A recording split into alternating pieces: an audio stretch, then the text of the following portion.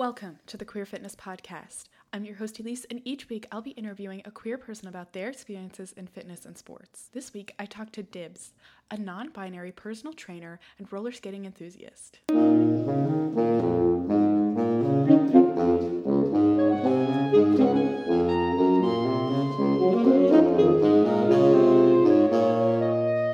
The Queer Fitness Podcast is co-produced by Eden Robinson.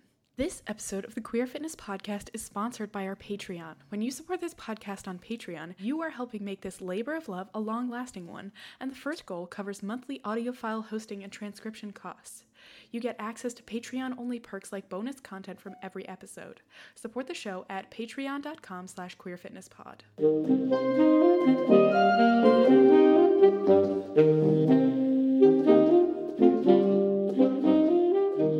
Could you introduce yourself, your name, your queer identity, and any other words or hobbies to describe you? So my name is Dibs. I identify as non-binary and I'm transgender. I am a personal trainer. I love to move my body. I love to be in front of a crowd. I'm 24. I use they, them pronouns. And yeah, that's me. No, that's awesome. Awesome. So I saw you move to Montreal in July, and now we're on the same time zone and you're not in Australia anymore. Could you talk a little bit about your change in location, maybe why, if you want to talk about that, but also just how's it different than living in Australia? Yeah, well, I originally wanted to move overseas just for a working holiday. I've sort of wanted to do it for the last 5 years or so and just always put it off because of a relationship or because of a job or because, whatever. Yeah. And I had a lot of friends at my last job that were going away and just having these adventures. And I was like, man, I wish I could do that. And they're so lucky. And then my current partner now, who I've been with for 3.5 years, she was like, you can do that. We can do that. Yeah. And she already lived in England when she was in her 20s. So she'd done it before and she was ready to do it again. And we don't have a house or a mortgage or kids or anything. We just had to find a foster carer for my dog, who I miss so much. And yeah, we chose Montreal because it's very far from home. So it's a challenge in the way that Montreal is very French, but it's also not too scary because it's still in Canada. And it was very easy for us to get a visa because of the Commonwealth with Australia and Canada and all the other countries in it. But we landed on Montreal because of roller derby, because my partner plays roller derby and she wanted to push herself and see how far she could go with her career. And yeah, Montreal is a really hot ticket for that. Oh, that's cool. I didn't even know that was a roller derby hotspot, I guess. Yeah, no one here knows either. I tell everyone, they're like, what? We have a good team? I was like, yeah, your team is great. Yeah, it's very similar in a lot of ways. Because it's very multicultural, just like Sydney is. You jump on the bus or walk down the street and there'll be people speaking 3 different languages when you walk down the road. There's really good food. People are into sport, but it's just different sports. It's much colder. This is going to be my first snow. I've been to a ski resort in the mountains in Australia before, but I haven't seen it snowing. So yeah, the weather, the people are really lovely. I find that Quebecois people are very blunt, but in the best way possible. You don't have to guess what they're thinking. They'll just tell you, and I love it. Could we talk about what you were doing before you moved in Sydney and with Super Camp? Yeah, I miss it so much. So I was working at a personal training studio in Western Sydney, and on my weekends I would run a queer fitness class called Super Camp. It was advertised as LGBTI friendly, safe space, but allies could come as well. And basically I just got a bunch of people together on an evening or a weekend and did boot camp style workout with a few pieces of equipment and just body weight stuff. And yeah, I had like all sorts of people come from all walks of life who were just starting to exercise or who needed to cross train for soccer or roller derby or something like that. And it was, yeah, a beautiful little community. And sometimes we would go and have brunch afterwards or dinner. And yeah, I made it like a sliding scale, so it was like really accessible for whoever wanted to come and be amongst queer folk and not in like a nightclub setting. Yeah. Could you talk about some experiences you had, like some good times doing Super Camp, like most improved or something like this? Yeah, I've had like a few friends specifically who were in the local lesbian soccer club called the Flying Bats. Nice. Who I ended up coaching when I quit my job at the gym that I was working at to go freelance with my PT stuff. I ended up coaching the girls soccer team like voluntarily, and who are not only female identified people, there are non-binary people as well on the team, and trans mask people. And it was really cool, like getting to see them at soccer training, and then they'd come to Super Camp and their aerobic fitness would be improving on the field during games. I had a friend come once who just had like surgery done on her foot. So I had to, change all the exercises so that she would be able to do it as well, not being able to put any weight on one of her feet. And I've had a lot of people with different sort of abilities come and realize that it's okay to exercise in a group, like in a general population class, because there's always going to be something that the instructor can change for you to be able to do. It just felt really lovely being able to include everyone and show them that you can still participate no matter what. You mentioned quitting or, stopping working at a larger gym. How was your experience working at a larger gym as a non-binary queer person? I made a really big dent on that place. So it wasn't like a commercial gym. It was a boutique wellness studio. So you could only go there if you had a personal trainer. It wasn't like an open gym floor. It was still pretty large. Like there were, like almost 200 clients that went there who, were shared by about 6 trainers. I'm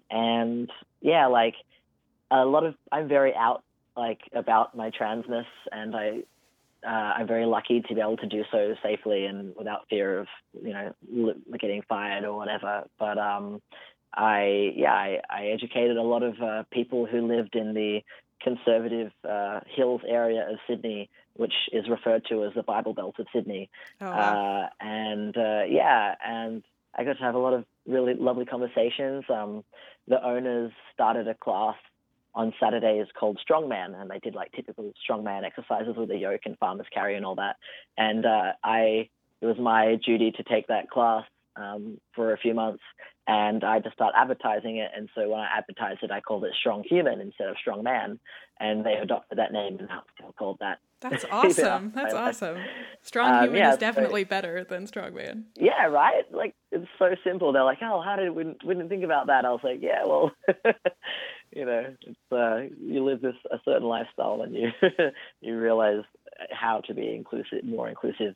And it was funny because the majority of their clientele are middle-aged cis women. And they had a class called Strongman. They were trying to figure out how to get more women to go to it. And I was like, well, it's in the name. It was just, I did like my time there, and I feel like I made a difference. But, like everyone, a lot of trainers know, it's one of those gigs where if you're not working for yourself, you are just being completely overworked and ground to the ground. So I just figured it was time to take a leap and see how I could go on my own and target more queer clients because there is a massive need for that. It was really cool, but then 6 months later I was getting on a plane, so it was just sort of dipping my toe in the water, seeing how I would go on my own, and I'm trying to get that started in Montreal. you mentioned being on testosterone. And again, I saw an Instagram post that mentioned that you went off testosterone. Yeah. Is that, could you talk yeah, more I'm still about off. Yeah. your experiences with that? And just tell me more. Yeah, no worries. Yeah, like, because I identify as non-binary. It was a struggle when I first started seeing a psychologist and going to the doctors, and they all really, really just want to hear from you that binary response of I'm a man, give me, help me, give me my hormones. And so I was sort of like just thought that that's who I was, just so I could get some medical intervention, and then I realized, like, no, I'm definitely don't identify as a man. So, like, my gender is always ever evolving, as is, everyone's. And so I was on hormones for like a year and a half, and then went off for 6 months, then went back on for another 6 months. And now, just before we left to go to Montreal, I weaned myself off them again. And just because, I just wasn't liking getting so hairy. Yeah. I was getting hairy. I couldn't cry. I was, I just didn't like being read as a man all the time. And so I decided to go off. And like, it's crazy how much your body changes, like, and not just the ways that other people see when they look at me. Like, I probably look the same, but from the last 2 years when people see me, but the amount of changes that have happened emotionally and like, just other things happening with my body that people can't visually see is like crazy. So it's been a wild ride, but I feel good at the moment, and it is frustrating, like, not just being a machine like I was when I was on hormones, but I know that it's possible, and I just have to put in a little bit more effort. So it's cool. You mentioned being a machine on hormones. Tell me about, like, sort of your idea of how fitness helps you, I don't know, maybe create the non-binary body that you're looking for that doesn't involve testosterone, or does that make sense? Just like, how does fitness help you with your gender identity, maybe? I think I definitely still have like some body dysmorphia that could be gender related, but it could just be other, like, just general, like a lot of, general society, like, putting its agenda on me. But like, being on testosterone helps me, I guess, see me the way that I, like, thought that I always wanted to look when I first started, and I was really fit. And after I had top surgery, I was like, wow, this is how I sort of always envisioned my growing up to be. And you just feel like, how could it have ever been anything different? But being off it, like, fitness still helps me have the body that I want to have. But now I'm trying to rewire my brain to think about, just being content in identifying the way that I identify, and not really worrying about how people perceive me, because that's been like a giant source of anxiety ever since I started to realize that I wasn't cisgender. Was like being way too worried and preoccupied about how other people are reading me, when it doesn't really matter, and I know who I am. And I have some body stuff to sort out, but fitness sort of helps me keep on top of that, and helps me feel good about myself. Good. I've heard similar things from a lot of people, that it's not the only thing, but it certainly helps. Yeah, let's talk about what you're doing now. I've seen lots of your roller skating videos.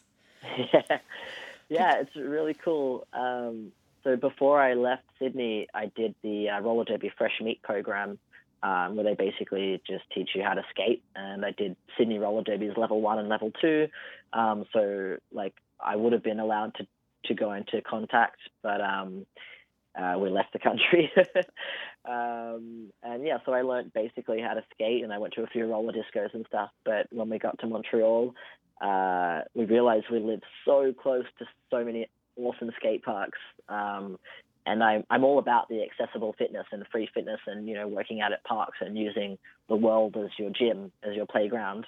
And so, yeah, that sort of just went hand in hand with park skating. And we met a few cool people from the Chicks in Bowls Montreal group who sort of just welcomed us straight away. And I've been, doing bowl skating for like 4 or 5 months now. And I'm like getting pretty good. I mean, it looks really cool from what I can tell. That's for sure. Yeah, there's still like so many people that I'm like, wow, how do they do that? And how do they make it look so easy? And like, I wish I could do that. And, there's days where I'm like, oh, I could never, like, I'm never going to get there. But when I look back at the videos of when I first went to the skate park to now, I was so scared to do the smallest things that now is nothing. Yeah. So yeah, it's like I was going to join the roller derby team here, but the nature of my job is that like people have said before, you work when other people are not at their 9-to-5 job. So, and roller derby training is always in the evenings, and that's when I would have personal training clients. So I was like, what else can I do with my roller skates that's during the day? And skate parks was it. Nice. How is it measuring your progress in a different way? Like, you're learning all these new tricks as opposed to, I don't know, lifting heavier weights or... Yeah. Does that make sense? Yeah. Yeah, totally. Yeah, like, when I'm in the gym, it'll be like, okay, well, I deadlifted this much for this many reps, and I squatted this much for this many reps. But yeah, with roller skating, it does feel like harder to measure your progress because you just constantly feel like you're not good enough because there's always some amazing mega superstar who's doing backflips and cartwheels, and you're like, wow, I'll never get there. But like I said, I look back at one of the first videos that I took when I got to Montreal, and yeah, it's one of those visual things. So it would be really hard for someone who didn't tape themselves to see their progress. So I'm lucky that I always go with my partner or a skate friend or a group of friends, and we all take photos and videos of each other and post them on the Facebook group. And yeah, it's such a visual thing, and you feel like such elation because you're like, oh wow, I actually did do something in X amount of weeks, and I'm nailing this trick 9 times out of 10, where last week I was only getting it 5 times out of 10. Yeah. How are you staying motivated with your fitness or maybe skating through the holidays and the cold? Motivated, just by, I guess, with skating especially, there's a group called the International Game of Roller Skate, also known as IGORS, on Facebook, and I'm in a game at the moment. It's like, I don't know if you know of like horse when you play basketball. Yeah. It's like so it's like that, but we spell out skate. So if you miss a trick, then you get a letter, and you keep playing the game until you spell out skate, and then you're eliminated. So I'm in an IGORS game at the moment, and a lot of people are in the same game with me, and we're only like 21 tricks in. Most games last for about 30 to 50 tricks. So it's good, like now that it's getting really cold and it's very icy outside, I can't use the free skate parks anymore, which sucks. But I'll like wait till 2 or 3 tricks stack up in the IGORS game, and then I'll go to the indoor skate park that is half an hour bus ride away, and just smash out those tricks in a few hours. And also, like, my apartment's really tiny, but I can do like a circuit workout at home with my fiance when we're both feeling like we just need to get out some energy. It's just getting excited for things, and like knowing that summer's around the corner, and knowing that her roller derby season will start back again in February. So we both have to sort of keep fit, and so we're ready for anything. That's cool. Technology is so great at connecting people for a game of a game of horse or skate. Yeah, and it's crazy. Like, there are people from all over the world in it. Like, there are us, there are other Canadians, there's Americans, there's people from New Zealand, England, people like France, Germany. Really cool. That is really cool. Is there anything you feel like I haven't asked or talked about? What am I doing at the moment with my PT stuff? Oh, yeah, sure. Well, glad you asked, Elise. What are you doing at the moment with your PT stuff? So at the moment, I'm trying to lock down a place in Montreal to train people from. That's not just my apartment, because my apartment doesn't have a squat rack. So I'm making online programs and doing online coaching. So if people want to check that out, they can head to dibsfitness.com or hit me up on Instagram at dibs_PT. And and check out, just send me a message and I'll send you my offerings. I'm doing nutrition support as well as programming and online coaching. So but if people live in Montreal, they can definitely hit me up for a session, a physical face-to-face session at their house. I'm going to people's homes as well as training from my own apartment. So yeah. Cool. Would you be down for doing a couple questions of trivia? I don't know if you have listened to episodes of the podcast that have the trivia. I've been listening, and when it got to that part, I was very frightened because I was like, is she going to do this every week? And she did. Yeah. So I'll enjoy your facts. Okay. We'll see if I can get close. Okay. So the two categories that I picked for you are LGBT Australia history. Oh, jeepers. And some roller skating history. One of the major LGBT groups started in Australia began in 1970 with the acronym CAMP. What does that stand for? Oh, I feel like this is going to be really obvious when you tell me CAMP.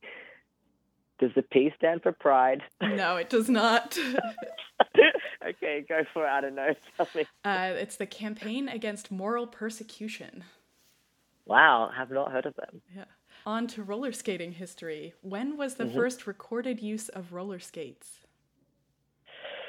Oh, I totally Googled this like not that long ago. Oh, my brain. I remember like seeing pictures of skates from like the early 1900s, but then I saw some really weird, funky looking ones that looked like they would have been from like, I don't know, 1806. You're closer, but it was 1743. Damn. Yeah. Close. When did sexual activities between consenting adults of any gender become legal across Australia? Oh, that would have been actually the date is actually quite shocking. How not that long ago it was. Was it like 70s? No, so it was 1994. Oh, jeez. Yeah. When was the first quad skate designed? So if the inline was in 1743, first quad skate was 1843. It's 1863. Actually. Oh, yeah. Cool. For how many years has the Sydney Gay Mardi Gras taken place? They had their 40th anniversary not too long ago. 78, what year are we in now? 41 years. Yeah, that's exactly right. Yeah, because the original marches are called the 78ers. Yep. That's just what they go by, and I owe my life to those people, and I love them so much. They have a float called the MAG, the Mature Age Gays. Oh, nice. And it's my favorite. I love them. They're so cute. And did you know that Sydney is hosting World Pride 2023? Yes, because Montreal are trying to go for it, and I'm going to be back in Australia by then. So I was like, no, Montreal, give it to Sydney. Nice. And my last question, what is the record for the fastest Berlin roller skating marathon? Wait, so there's a marathon just for people on skates? Yes, there is. I was really excited when I found out about that because there's, speed skating time trials for all distances. But yes, there are roller skating marathons. I'd give that a go. So the fastest skating marathon, I'd say like 50 minutes. So it's 56 minutes, 49 seconds. Yeah. Wow. And that was by a man named Bart Swings, which is a great name, in 2015. That is amazing. Yeah, shout out wherever people can find you. Yeah, I'm also on Facebook under Dibs Fitness. And the website, again, was tibbsfitness.com. And I'm on Instagram as well. Look me up if you want to see what I'm up to, or if you want to get in touch about sharing roller skating tricks or anything. Awesome. Thank you so much. This has been fun. No, yeah, my pleasure. This was really, really cool. This episode of the Queer Fitness Podcast is sponsored by our Patreon. When you support this podcast on Patreon, you are helping make this labor of love a long-lasting one, and the first goal covers monthly audio file hosting and transcription costs. You get access to Patreon-only perks like bonus content from every episode. Support the show at patreon.com/queerfitnesspod.